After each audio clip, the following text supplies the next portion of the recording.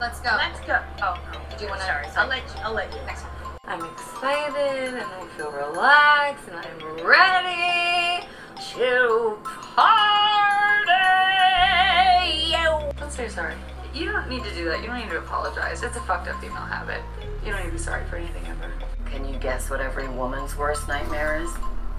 I don't have rage issues. I have nothing to prove to you. When I'm good, I'm very good. But when I'm bad, I'm better. I say when it comes to stardom and Lauren, there are no accidents. Hi, Karen Peterson. Hello, everybody, and welcome to Citizen Dame, the podcast where we can all breathe like freely again. It's really exciting. Yay! I am Lauren Humphreys Brooks, coming to you from a city that is no longer the most polluted city on the planet. It's quite nice. And as with me as always is Karen Peterson. Hello, Karen. Hello.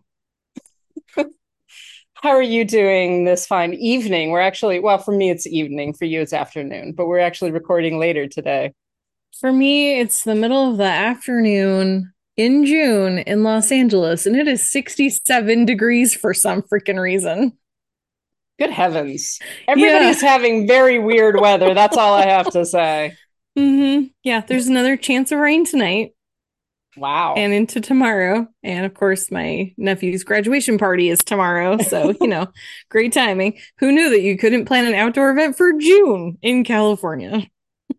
Yeah, I feel like you should be able to do that. I don't know. Yeah. It's generally safe to plan outdoor events in California between like April and December.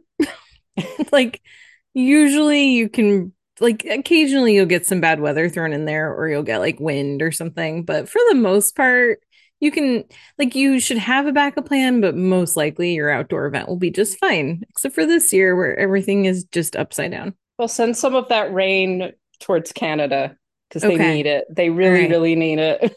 They really do. I know. They really Basically, do. the entire country is on fire right now. Yeah, I guess that they're supposed to start getting. I know that Ontario is supposed to get some rain at the beginning of next week. So hopefully, we're supposed to get some rain as well. Mm-hmm. So hopefully that will help to deal with some of the issues that we're dealing with. Poor Canada. I'm sorry, Canada. I did blame you a couple days ago, and I'm sorry for that. I know it's not your fault. You don't want this either. Yeah. It does make me think, though, of last year when there were really horrible wildfires going on. And there was this map that showed all the fires that were currently burning in the United States, like in the continental United States. So Alaska and Canada, or Alaska and Hawaii were not part of it, but, basically the lower 48. And some idiot on Twitter or Facebook or wherever I was looking was commenting on, like, well, shouldn't we be talking about the fact that all these fires just magically stop at the Canadian border? And, like, why isn't Canada having a problem with fires? And it's like, looking at the map that you're looking at, this is not map Canadian fires, because that is not part of America, actually. And also, they are having fires too. Amazingly enough, we're all part of the same landmass, and it's true. The fires and smoke and stuff like that do not stop at borders because it doesn't care. It's nature. Mm-hmm. Yeah. But wow. Some people are just like, how do you function through life? Like, how do you survive? How do you get through? And it's mystifying. I've asked this question numerous times this past week, actually. Like, there've just been sometimes just like how I know I'm aware of the fact that, like, the actual IQ of the average person is much lower than it should be. Like, I know that there are people that, like, a lot of people are just stupid. And I'm talking about just stupidity and just willful ignorance and being like, well, this doesn't make any sense. Just like, I cannot explain to you why that is the dumbest thing that you just said. Like, do we really have to do this? Right.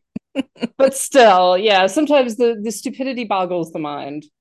Yeah, it really does. It's amazing. So really quickly before we go on to our topic for today, which I am so excited about, like, you don't even know. Me too. I didn't realize I was going to be this excited about it, but I was like, oh, this is fun. I can't wait to talk about these movies. Did want to mention really quickly, because we talked quite a lot about The Shining, and especially Shelley Duvall. and her performance and the issues that she had behind the scenes and in front of the camera and stuff like that. There's actually a really excellent, extensive Twitter thread by a fan account that was talking about Shelley Duvall and kind of debunking some of the stories and some of the, I guess, interpretations of what happened on the set of The Shining and her reactions to it at the time and things like that. That is basically the conclusion is no, Stanley Kubrick did not drive Shelley Duvall insane. Like, that's not something that happened. Did not drive her into a nervous breakdown or anything. Although it does sound like it was a difficult role. It was a difficult shoot. And Kubrick is notoriously was never an easy person to work with. But so we'll link the Twitter thread in the show notes. This is a fan who's talking about it, but they do support it with quotes from Duvall, quotes from Kubrick, video from some of the Shining documentaries that have been made, things like that. It's really interesting, and it's kind of a good insight into, I think, the way that film was made, and especially into her character and her performance in it. Yeah. So we will definitely link that. Today we're going to talk about, I keep on calling this episode Big Gay Movies. I don't know what else to call it. They're just like, these are movies that are really, really gay. This is basically what we decided to talk about. Which is exactly how we talked about it. We're like, let's talk about big gay movies. And yes. Yeah. What movies are just like really, really gay? Super gay.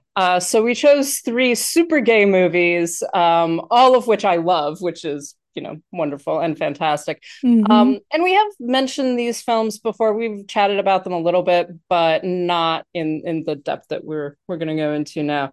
So first up, I am going to go in chronological order, which means that the first film we're going to talk about is the 1996 comedy directed by Mike Nichols, adapted by Elaine May, which just blew my mind. Somehow I've seen this movie so many times, and it never clicked with me at all that this was directed by Nichols and written by Elaine May. And it is The Birdcage, starring Robin Williams, Nathan Lane, Gene Hackman, Diane Wiest, Calista Flockhart, Hank Azaria. If you haven't seen The Birdcage, go see The Birdcage. Like, I can't believe that you've made it. If you're an American, I can't believe you've made it this far and never seen The Birdcage. It was such a huge film, and is just so goddamn entertaining and so funny and so wonderful.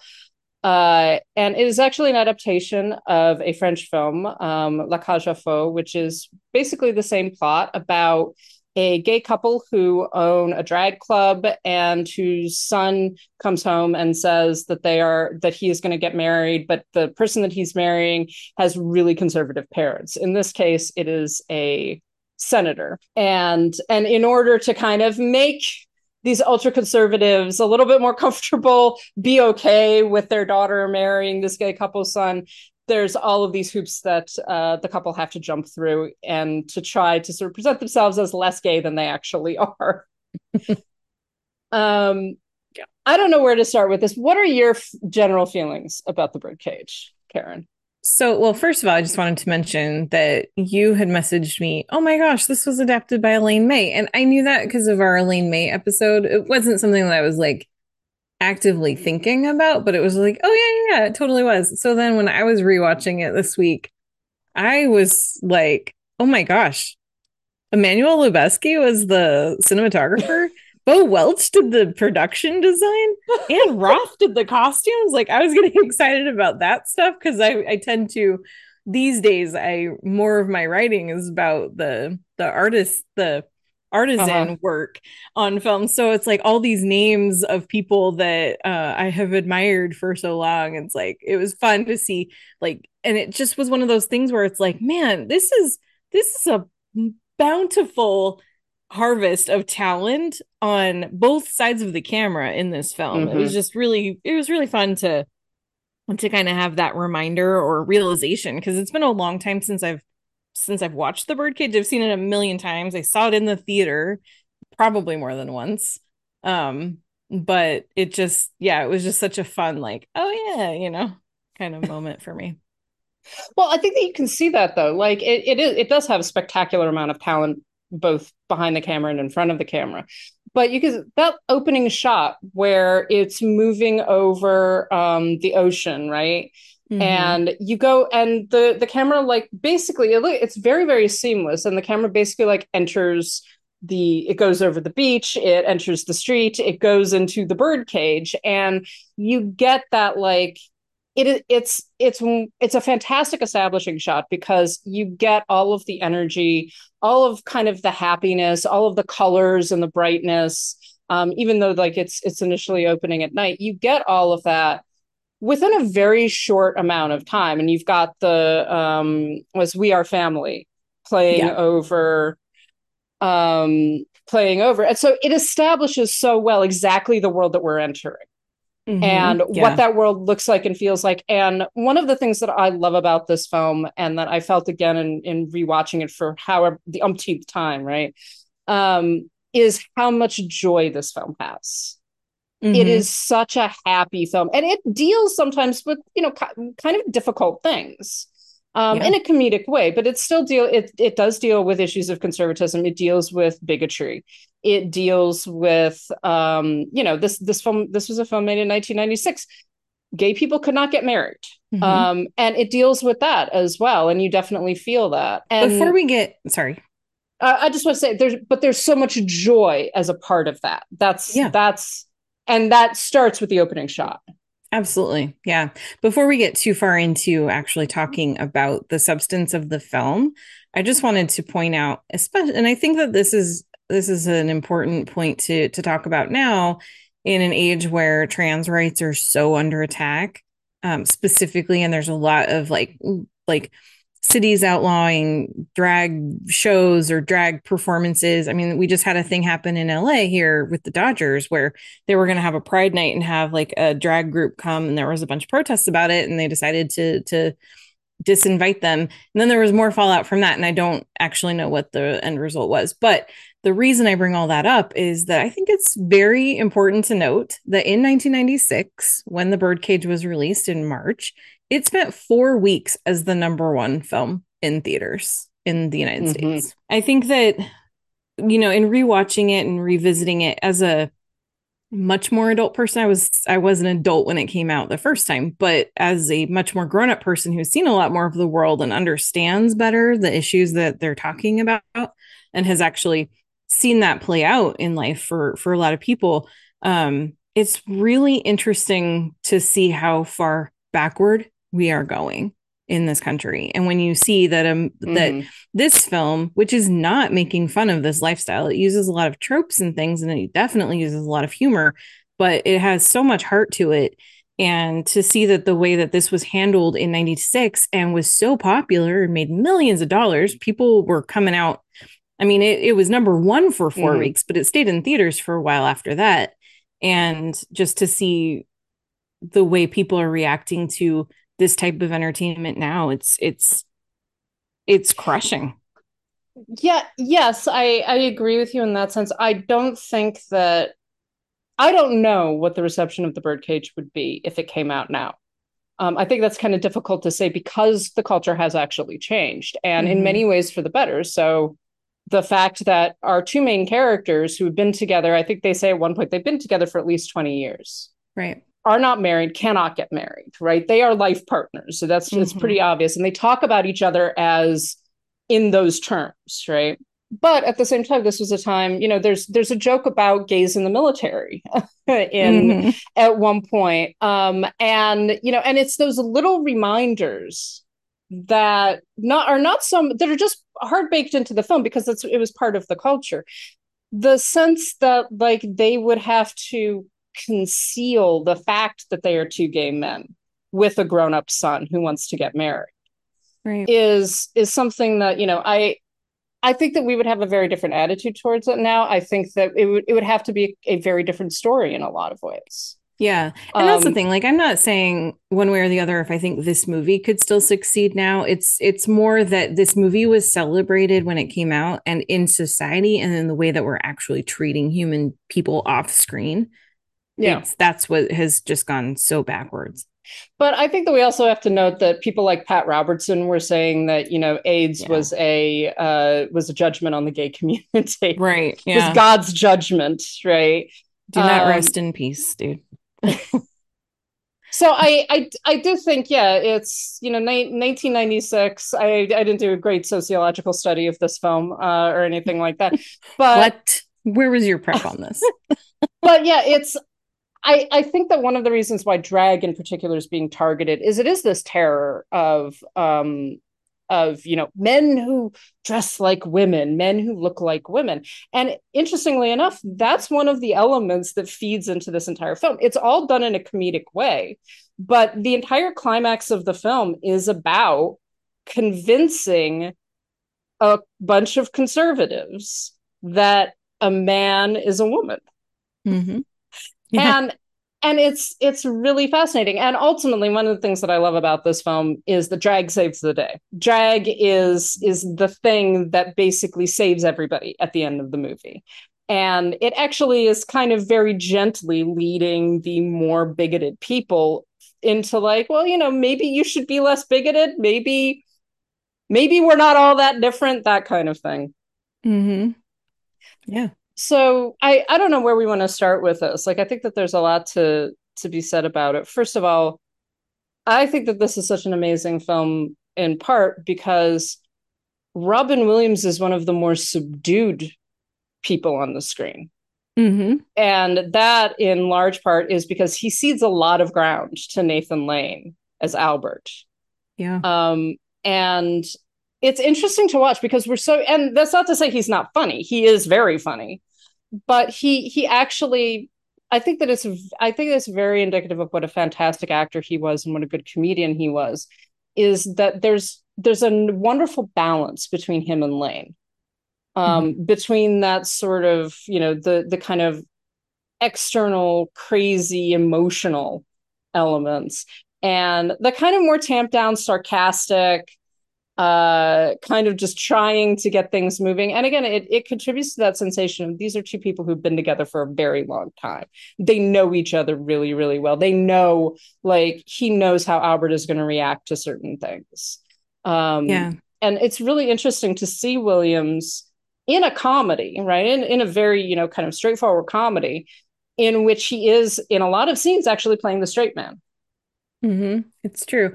And I think it says a lot about who he was as a human too. Like he was not the star that had to have all the attention on himself, and we see some stars now where it's like they they have to have the most lines. They have to have the biggest character. They have to have the biggest scenes. They have to have this really showy role. And he was very, very willing to share with his co-stars, whether he was in comedies or dramas. I mean, he definitely had a persona that he was happy to bring out and that he did a great job with. And, like Aladdin would not have been the same without his amazing performance. Mrs. Doubtfire, wouldn't have worked without him specifically. But I think that the way that he was totally happy to share the screen with other performers and help elevate the people around him was part of what made him such a special star and a special presence.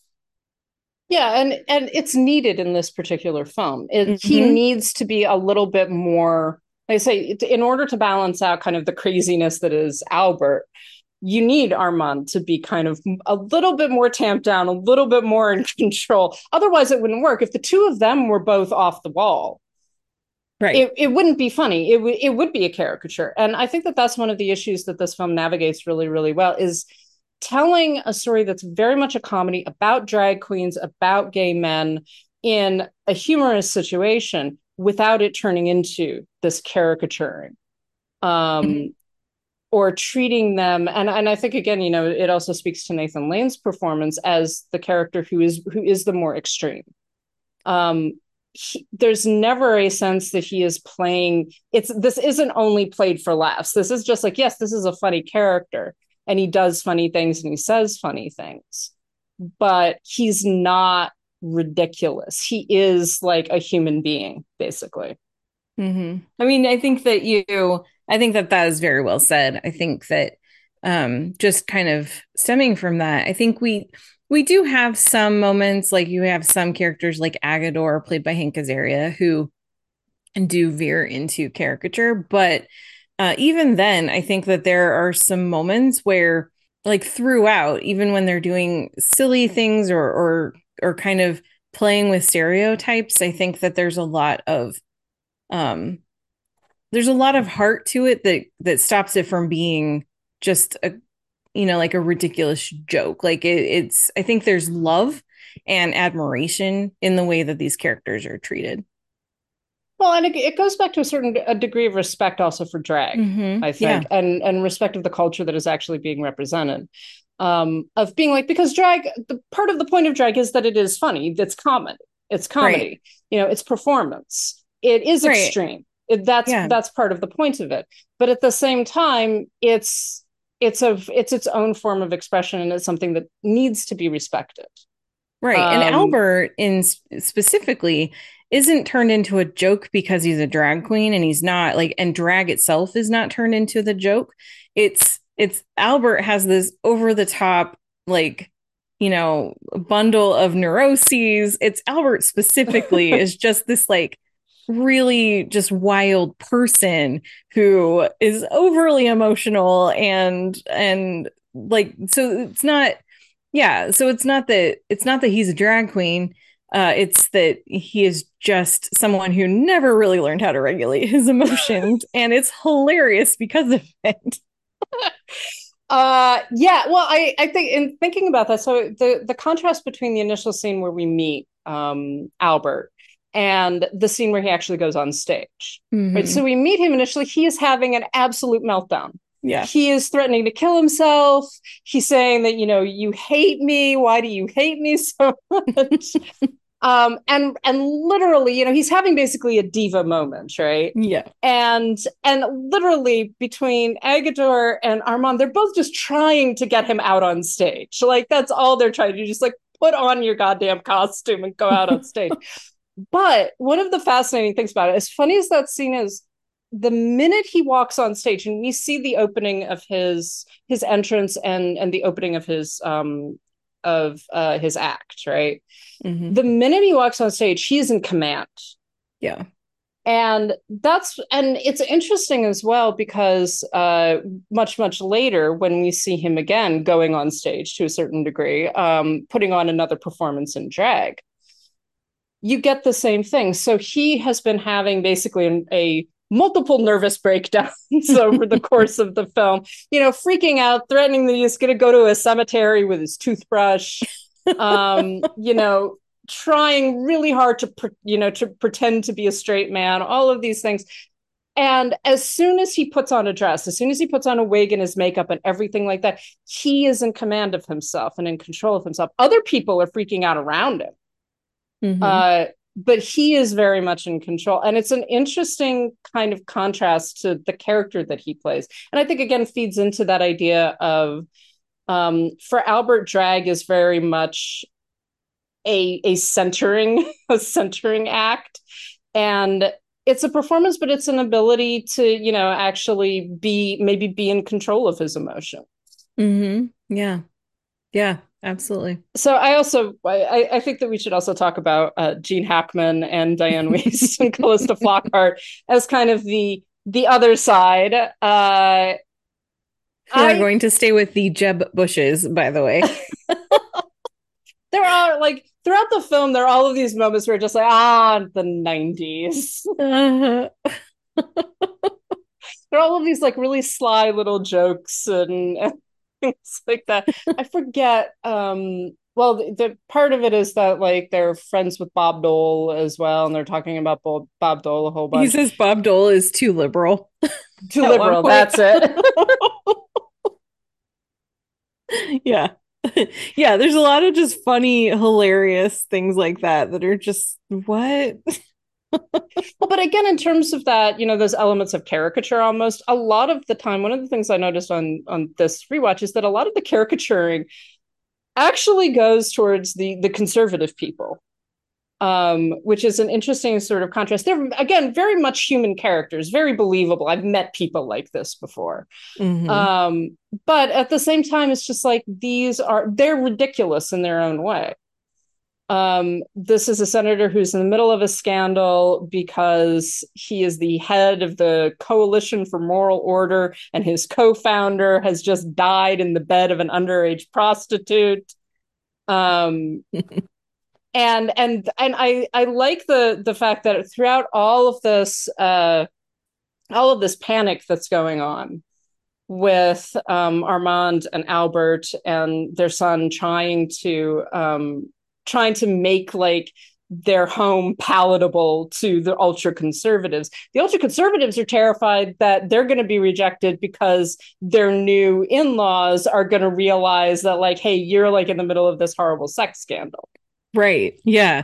And so it's like they both have this stuff happening and neither one understands or realizes that it's not them. So it's like when they get to the Goldman Coleman which I think that's a hilarious joke too. But when they get to their house, because then it's like Armand and Albert and Val, they're worried about the Bulls and something happens. But then like the Keeleys, they're worried about like, oh, they're gonna know this secret. They're gonna realize they're gonna put two and two together in stuff. And Diane Weist's character, her whole solution for all of this is like, you know what? Let's just get our kids married off at 20 years old, by the way, really fast so that it'll help, help people be distracted from our scandal. But and in the meantime they're walking into something else that that Val's family knows would be an even bigger scandal for them. It's just it's not a comedy of errors, but there's just so much that's like, it's a comedy built on people being afraid of how they're going to be perceived and not paying attention to what's actually going on around them. And also misunderstandings. So that entire that dinner sequence, and we get both perspectives. We know why Armand and Val and eventually Al, we know why they're having a breakdown, why this is so difficult. And they're like, oh God, we're fucking up completely. It's getting worse. And they get drunker and drunker, right? So they're all standing there taking shots of scotch every time they go to the kitchen. Right. So they've got that, they have that going on. And then the Keeleys are putting a completely different interpretation on their behavior, which makes it all the wilder when Albert shows up dressed as like a combination of Barbara Bush and the Queen. Actually manages to sort of anchor everything for a moment, but it is, first of all, it's a fantastic character entrance. Like when Albert comes in his full drag, it's just like, oh my God, what's going to happen now? Right. But it is there is all of this like back and forth, and I think the film does a very good job at setting all of it up very believably, because we see the Keeleys and what they're going through and their personalities and all of the things that they think they're dealing with, and we see Armand and Albert and Val trying to organize everything, and all of that kind of, when that finally comes together in the third act, in the dinner sequence, everybody's interpretations and understandings of what's going on make perfect sense. And they're all wrong, of course. Yeah. Which just makes it all the funnier. Yes. I think we need to talk about Val. I think that there are two other things I want to talk about, but yes, let's talk about Val.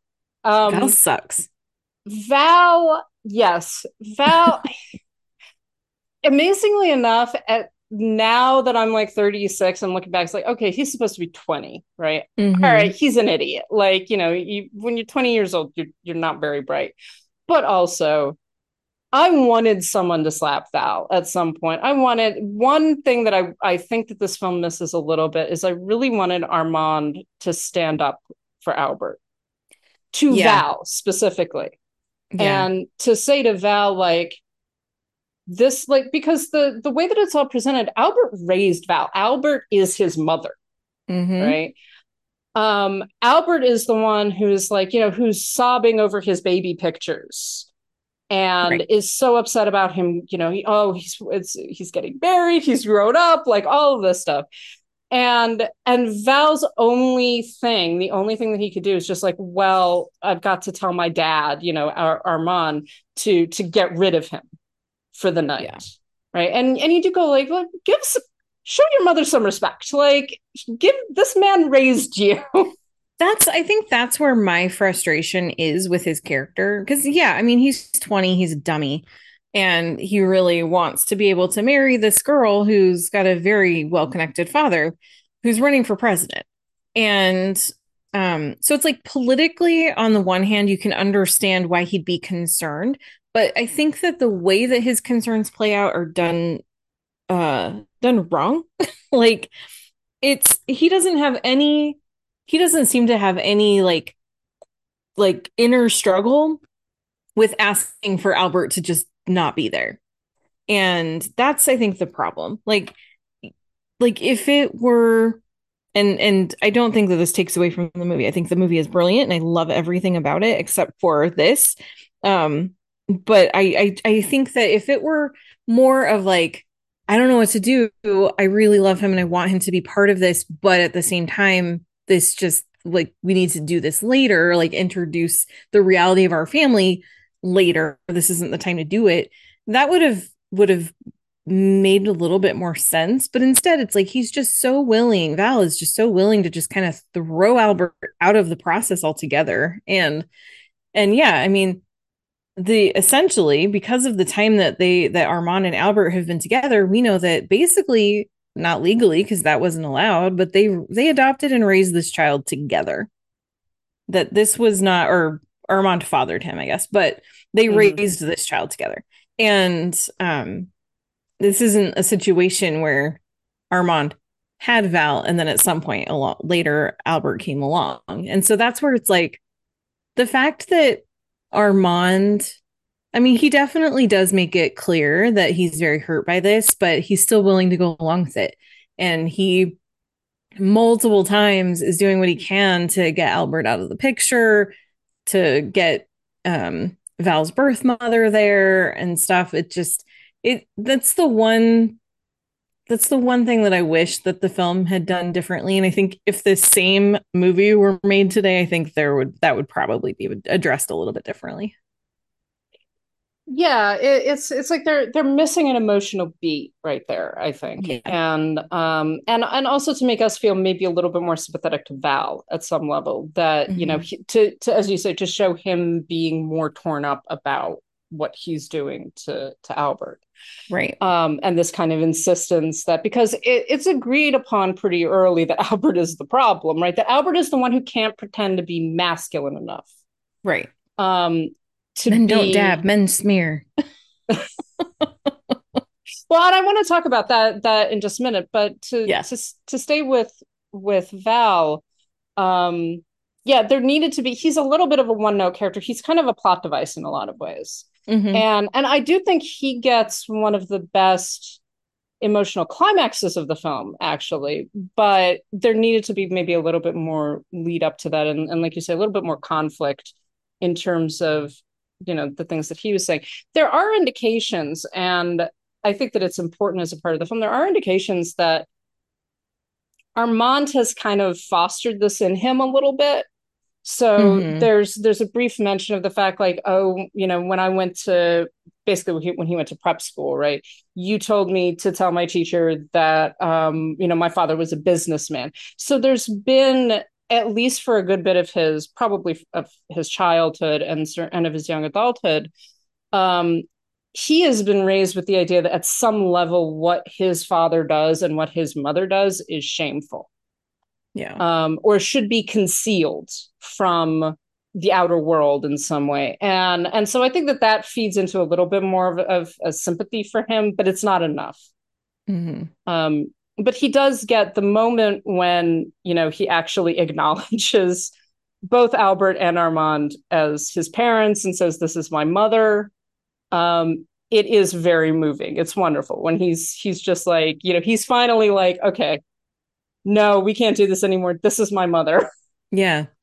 And I think to Albert's credit, and I think Nathan Lane really sells this well, even though Val keeps essentially just shutting him out along the way and not wanting him to be part of this and, trying to get rid of him, trying to, hide him, whatever it takes.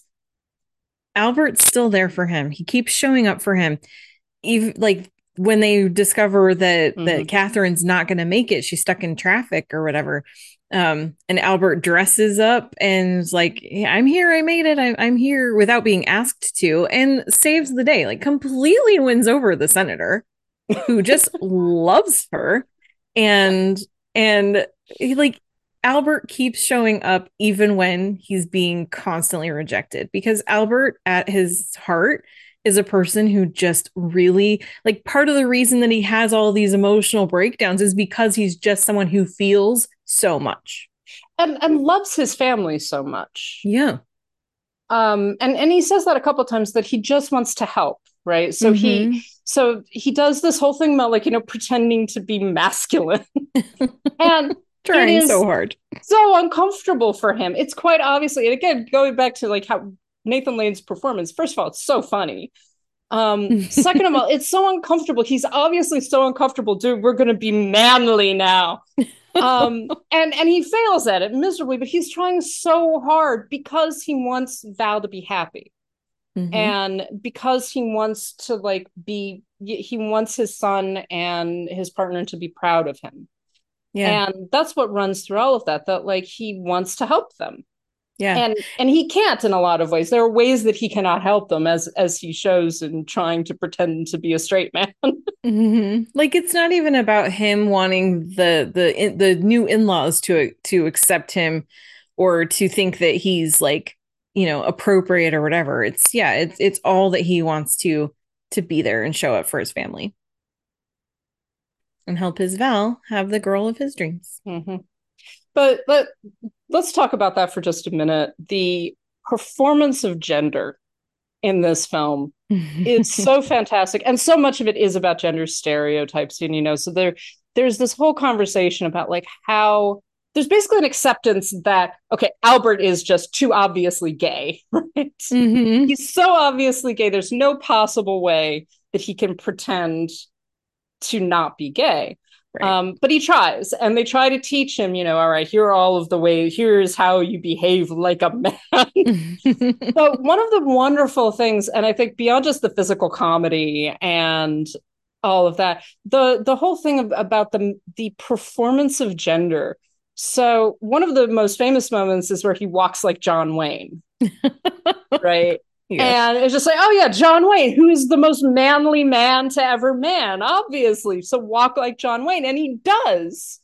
And Armand is like, I never realized John Wayne walked like that. But it's this like, yeah, that's unnatural. That's not, no one walks like that. Right. No man walks like that. Just John Wayne. Exactly. Yeah, it's great. But that whole scene, even leading up to that moment, is just, it's so funny.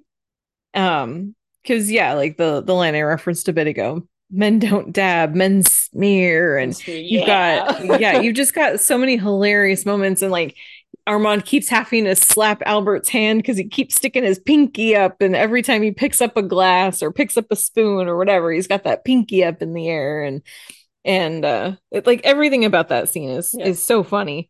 Oh my god, I pierced the toast.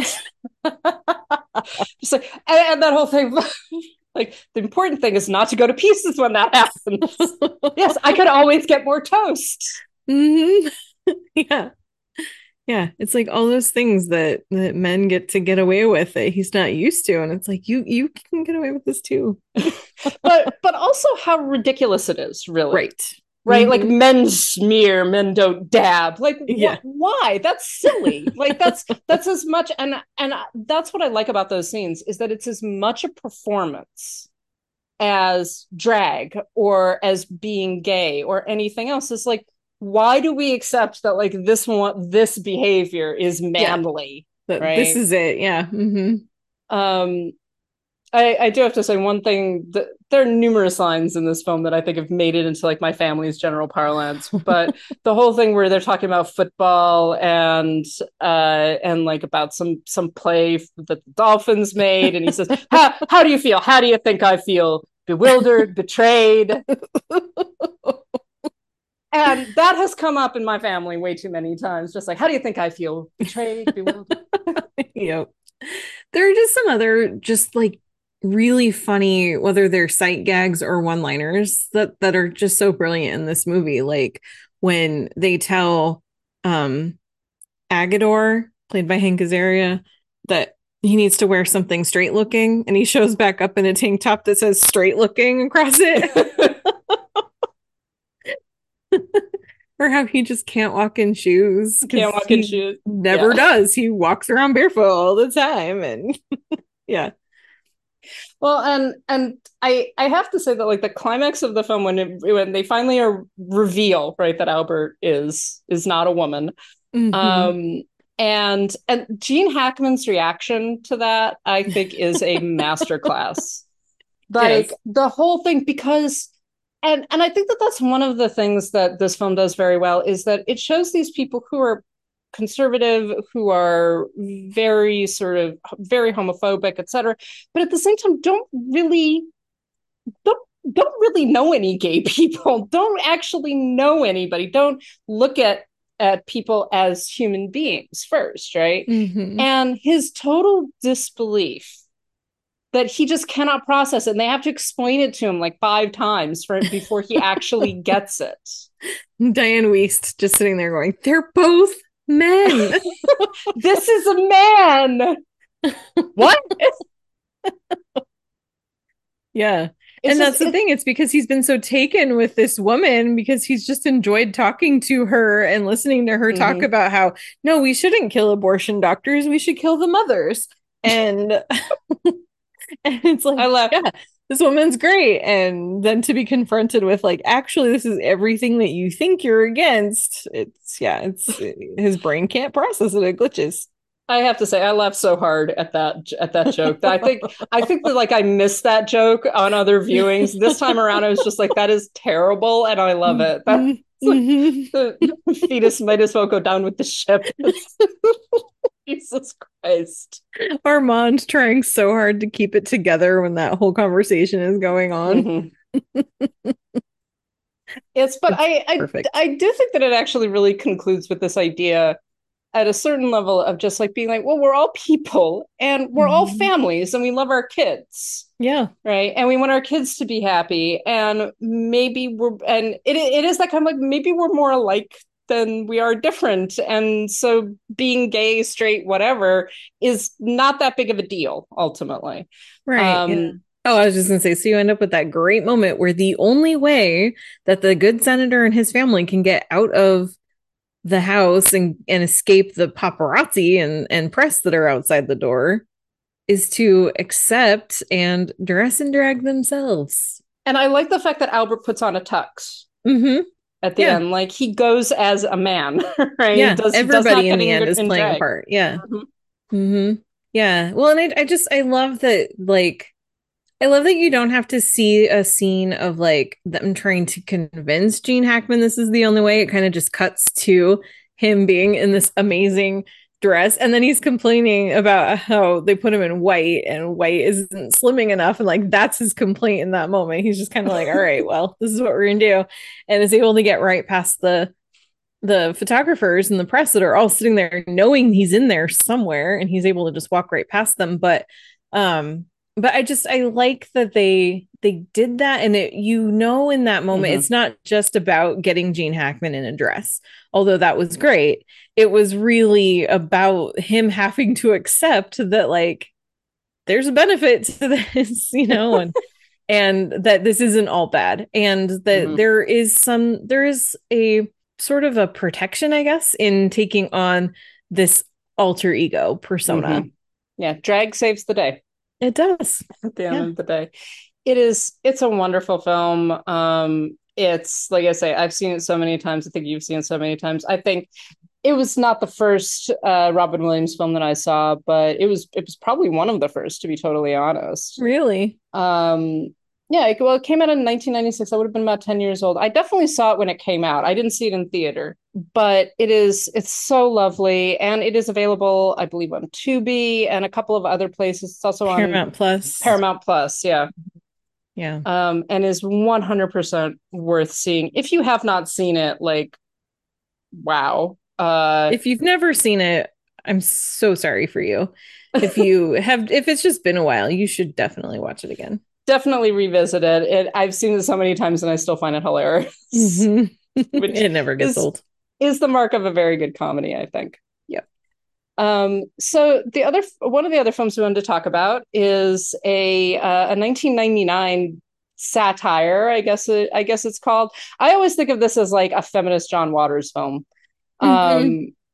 It is, but I'm a cheerleader, directed by Jamie Babbitt and starring, in a great shock to me because I did not realize this until I saw a tweet about it, Natasha Lyonne as a teenager, a teenage cheerleader whose parents and friends think is 100% a lesbian, and decide to send her to a conversion therapy camp to cure her lesbianism. And at the camp, she realizes that she is in fact a lesbian, which she did not know before. Mhm. When she meets and begins to fall in love with Graham, played by Clea Duvall. It also has Melanie Linsky, Kathy Moriarty, who is just wonderful, and of all people, RuPaul playing an ex-gay, I which is used to be a gay. hilarious. That line just kills me. And RuPaul plays it straight the Yep. entire film. Hmm. Yep. It's great. So this one, like I say, I always think of this as a feminist John Waters film. It actually does pull, like, it deliberately pulls a great deal of like the aesthetic from John Waters, the really bright pinks and blues, the really extremity of, again, that those things about gender performance and how you be straight, right? How you occupy the correct gender roles, as it were. Mhm. And it takes what's a very serious and real thing, which is conversion therapy, major quotation marks around that, and this attempt to kind of force gay people to be heterosexual and to behave as heterosexuals, etc. And actually does make it, well, like, kind of acknowledging how damaging it is. It also makes it very comedic and sort of highlights how ridiculous it all is, because again, it feeds into all of those elements of like the performance of straightness, the performance of gender, as this is the way that men act, this is the way that women act. It's so stupid in a lot of ways, and I like the fact that it's the central character is a cheerleader, arguably the most, feminine of high school pursuits, certainly. And yet she is, and she embraces that. She likes being a cheerleader. She wants to be a cheerleader. It's one of the things that she actually takes joy in. um and and yet, she, because she's gay, she's not feminine enough. So Yeah. what are your thoughts about this film, Kara? I'm not sure where to start. It's First of difficult. Yeah. Well, first of all, I will say that when you messaged me and said, "Oh my gosh, Natasha Lyonne is the star, but I'm the cheerleader," I had this moment of like all of a sudden I saw the cover image or the poster image, and I was like, "Oh yeah, that is Natasha Lyonne." Like it was like as soon as you said it, it clicked for me. Like, yeah, that is who that is. That's It just crazy. it all connects. Like I saw a tweet that was from Melanie Linsky talking about, she did an interview with Natasha Lyonne, and she said, "Oh, and we talked about Clea." And I was like, when the hell were Melanie Linsky and Natasha Lyonne in oh my god. Yeah, yeah. So crazy. So that's fun. That's a fun detail. Like this is such a good cast. But I think overall some of the things that I really like about the film, it is I think feminist John Waters is such a good description of it, because I think that um there's a cheesiness to it that is entirely Mhm. intentional, that people are like, oh, like some people have really dismissed the movie because of that. And it's like, no, that actually is part of what makes it so good, and I think so enduring. The aesthetic is reminiscent of some of that. It's also, and actually also reminded me a little bit of The Love Witch, where there's sort of this element of like, I'm not really sure when this is supposed to take place, like just from a design standpoint only. Yeah. Like I'm not sure when this is. I'm not sure, even totally where this is. It's kind of this like a little bit disorienting, but in a really good way that just kind of makes it like a little bit like it just adds to it being an engaging film. Hmm. Um because I think that when you're going to do satire, in order to do it well, you have to have an element of surrealism to it, in a movie like this, I think. And so I think Jamie Babbitt, the way that this is all constructed, I think because of those design choices, um and really emphasizing the pink and the blue, which are the traditional gender colors, and I think emphasizing those types of points just really helps make her satire really work. um Yeah. I find it unfortunate that a lot of people don't like this movie, because not only is it really funny and very pointed, I think that it's a very smart comedy too. Yeah, no, it definitely is, and I think that part of the reason why some people kind of dismiss it is exactly what you're talking about, is that it is satirical, and it's taking this very serious thing and making fun of it. And part of what she's doing is that she is satirizing these gender roles. She's satirizing, the pink and the blue, right? Mm-hmm. How and I don't think, unless you're going to do it in a really serious way, in something like the Miseducation of Cameron Post, which is much more serious, Right. and is actually about the quote real experience of conversion therapy. But it's this film's job. What it's trying to do is, it's not even really about conversion therapy.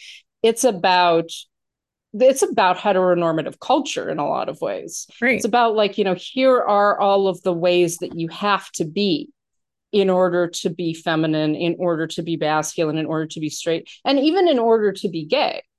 And one of the things that it does is it emphasizes the world of the queer community is far broader and happier and more accepting than the world of the straight community. Um, so heteronormativity basically hurts everybody, Right. Yeah. and it And causes pain for everybody, and it means that people are denying the people that they actually are. yeah, you get this really great character. Who is it? Jan, I think, who's at Jan, one yeah. point is like, I'm not even gay. I'm here because people just look at me and they see my short hair and they see the way that I dress and they just make all these assumptions about me, and then you have other characters who are, you know, trying so hard to be straight. And it really is yeah, I think you're exactly right. I think the reason that this is such good satire is that it's more about the ridiculousness of trying to force people not to be who they naturally are, and how if we just let people be themselves, we can have such uh a more beautiful, wonderful world where people can just exist, and we don't have to have all of this. Like, people spend so much time and energy trying to force others to comply with what they think that the world should look like. And it's like, imagine what you could do with all that extra time if you weren't so focused on what other people are doing. Well, and the pain that it causes, and the creation Right. of the further creation of bigotry. I think one of the most, almost in a lot of ways, most powerful scenes in the film is when they've all been to the gay bar, and it's these two men who like kind of broke them out of jail, right, and took them Mm-hmm. to this gay bar. And then it's like, not that long after, they go and protest at the house, right? Right. And it's all, and the Clay Duvall character throws a rock, right? And it's actually a very sad and I think very powerful commentary on the fact that that concealing that need to conceal the person that you are, that need to conceal the fact that she's lesbian, prompts her to act out her bigotry in an even more extreme way. It prompts her to be like, well, I've got to be nastier, I've got to be more violent, because then they'll believe that I'm not gay, right? Then they'll let me out of here, basically. And it's all that, like, the parents essentially saying, like, you're not allowed to come home if you don't complete this course, right? You're not allowed to be the person that you are. And it really emphasizes in a comedic way that I think allows for that emphasis to actually have a greater impact in a lot of ways. It really emphasizes the sheer damage that this does to people. And it does to everybody. Yeah. Now, I mean, you mentioned The Miseducation of Cameron Post, which is also a very good movie. Around the, like, not long before that came out, we had the one I can't think of what it's called, with Lucas Hedges. It was also about these conversion camps. Those are both very dramatic looks at that really terrible and very damaging practice. But I think that when you're trying to show people what this really looks like and what this really does to people, sometimes it's a lot more helpful to do it with comedy, to do it with humor, to just really point out the absolute ridiculous stupidity of something like forcing these kids to get to the point where they're lying. I mean, they're sitting there saying, like, oh, I'm cured, I totally have a crush on this boy now, let me out. And, like, we all know that she doesn't mean it. We all know that she's just saying it to get out of there.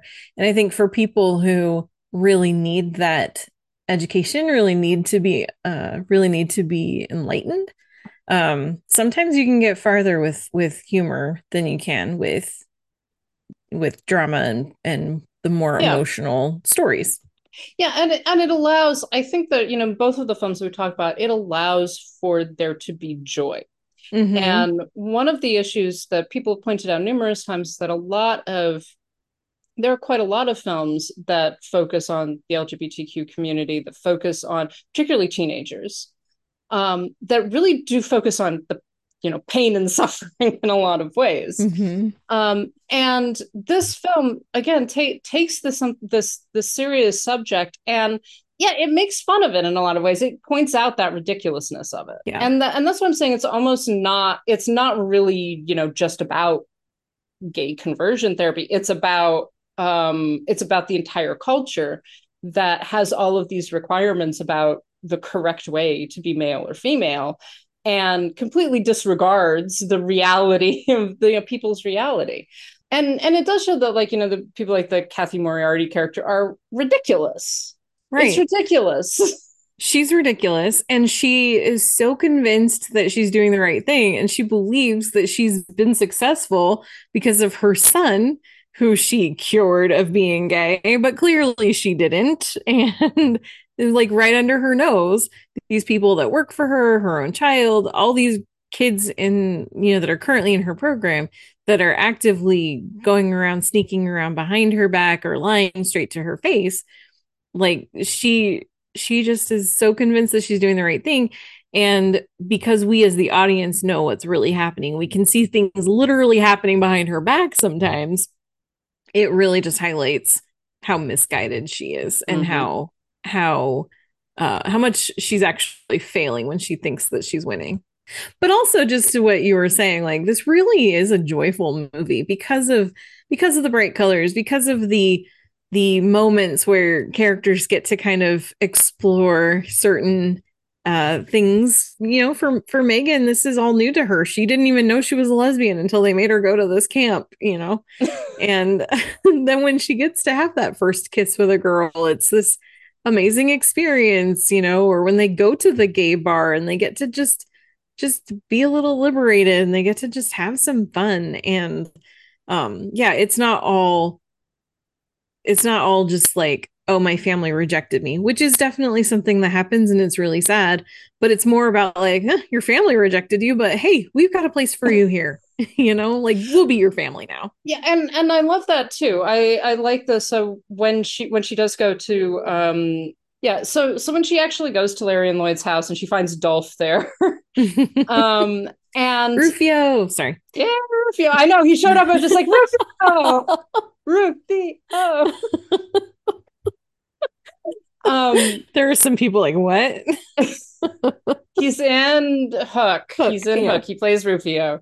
If you've seen Hook, you definitely recognize him. Yes. But yeah, when she goes to Larry and Lloyd's, and it's I think that one of the great things about that sequence is that it shows how normal their home is. It's a normal home, like with a kitchen table and like, people having dinner together, and these two guys being like, yeah, like we'll take care of you, we'll look after you, what do you need, basically. And in contrast to the extremity of the camp and the like the rigidness of it, and it actually shows just like these are just people, like this is just a normal household with normal people in it, not this like forcible role that you have to play, right, in order to make other people happy.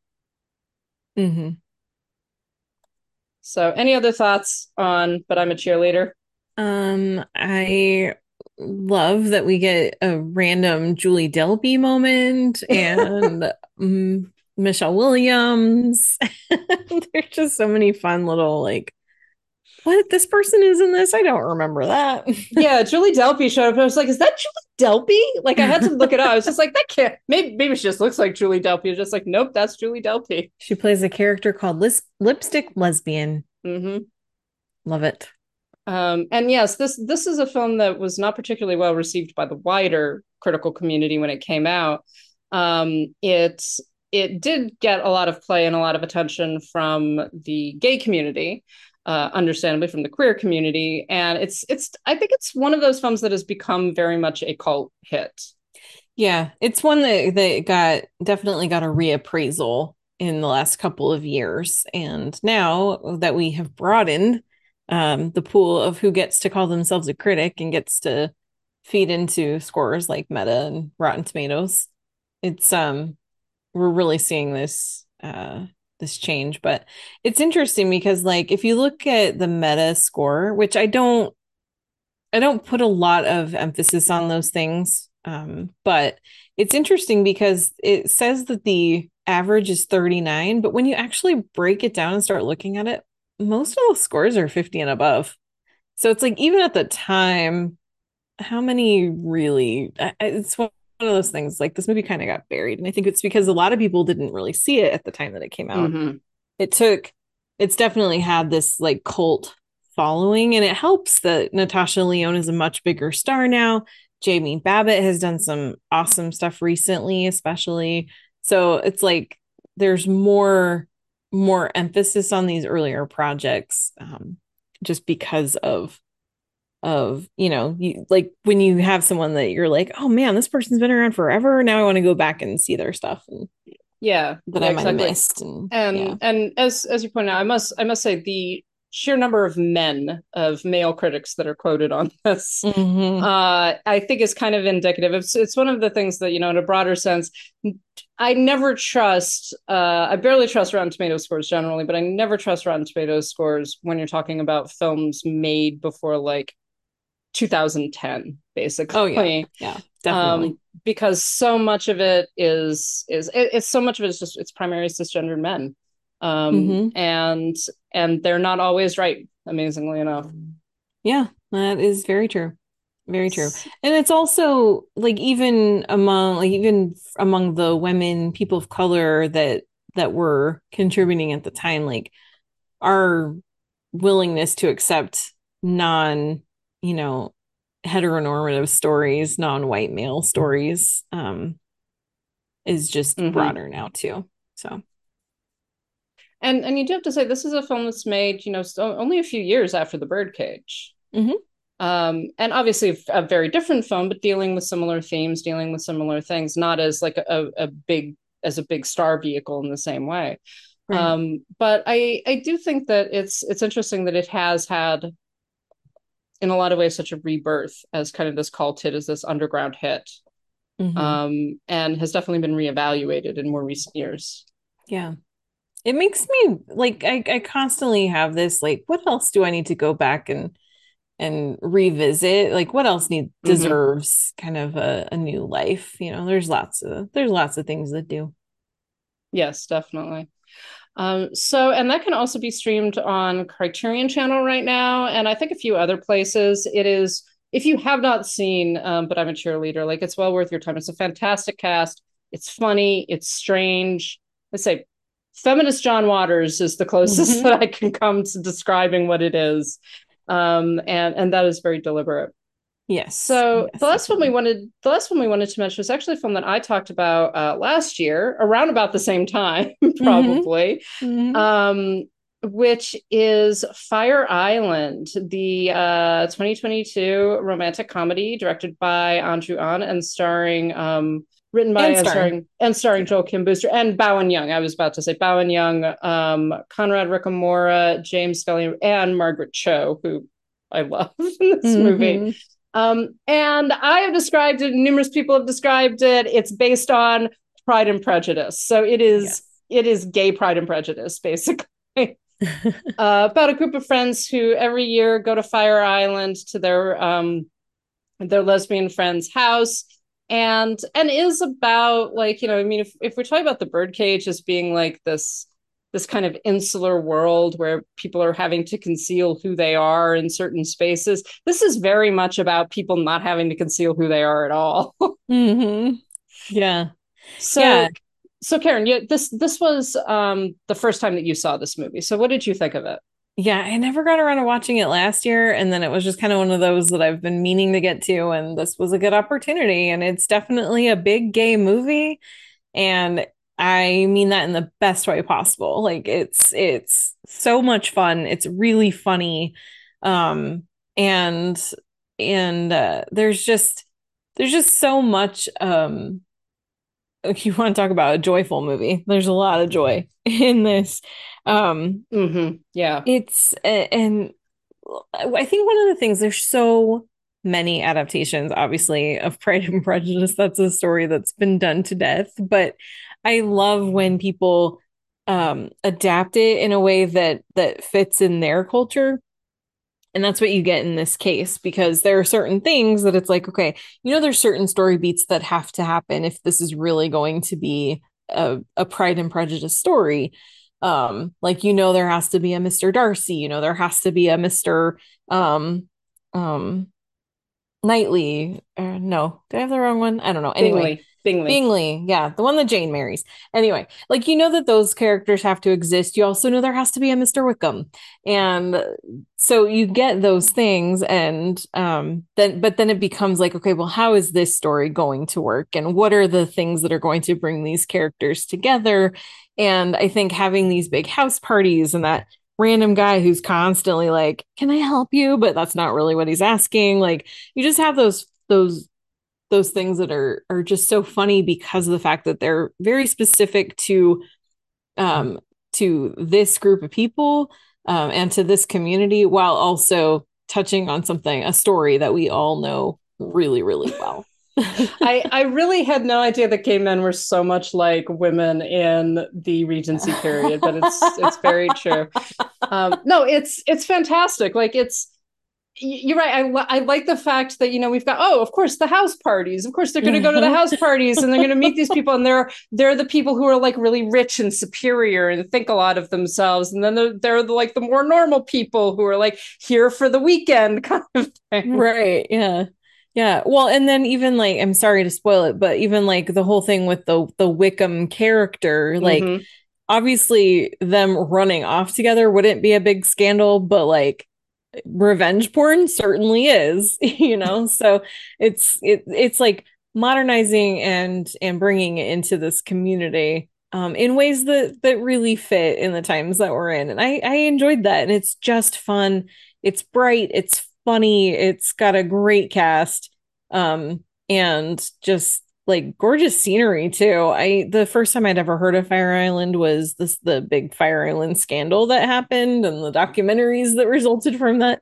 So I never knew that this was a place that people would go, but now I'm like, oh my gosh, this just looks like so much chaos. I would totally lose my mind there, but I totally get why people want to go. It looks like such a trip. I do know people who have like been to the Fire Island Pride parties and all of that stuff. It does sound like a trip. Like yeah. Like that's a bit much for me, but I'm so glad that they have it. Anyway, Yeah, I loved this movie. I agree with you. It manages all of those beats that you kind of expect in Pride and Prejudice. And yeah, and because, like you say, because it's such a well-known story, we kind of know where it's going, but we don't really know exactly how it's all going to work out. Right. And but I like the fact that it's also very, you said it was like it's very specific to this community, but it also is saying something about the community. I think it's doing what all good adaptations do, actually, which is it's using the structure of the story and the characters within the story to sort of say something else about the community, and also just to present a like you say, a very joyful gay story that has, and spoiler, it has a happy ending, but it isn't the same kind of happy ending as in Pride and Prejudice. Right. Because that wouldn't fit.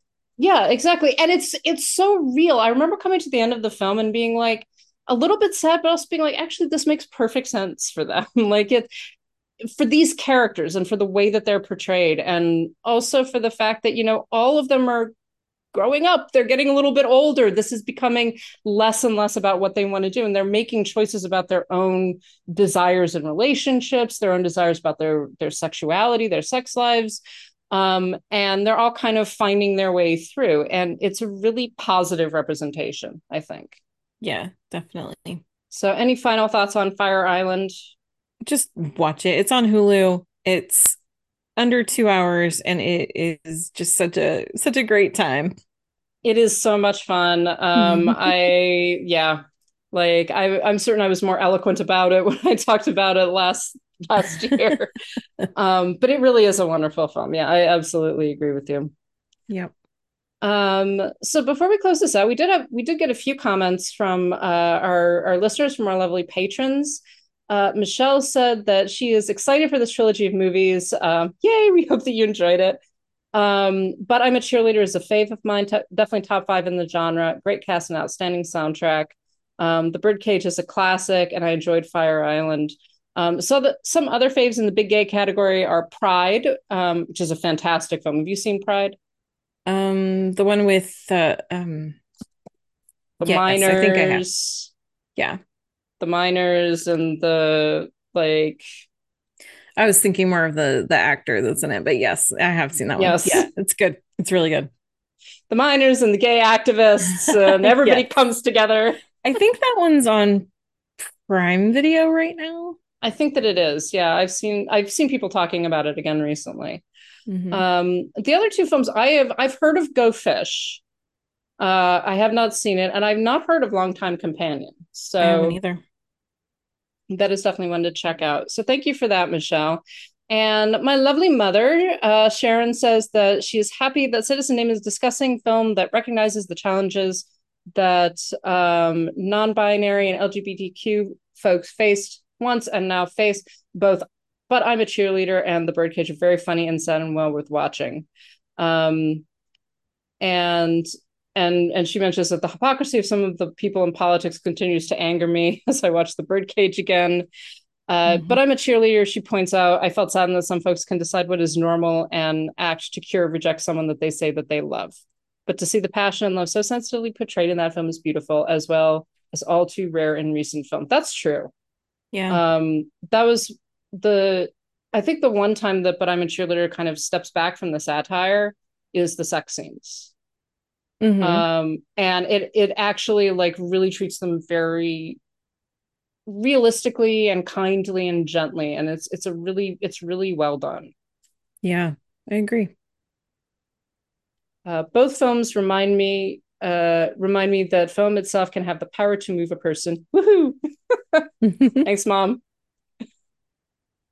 So I think any final thoughts? I think that's going to close us out.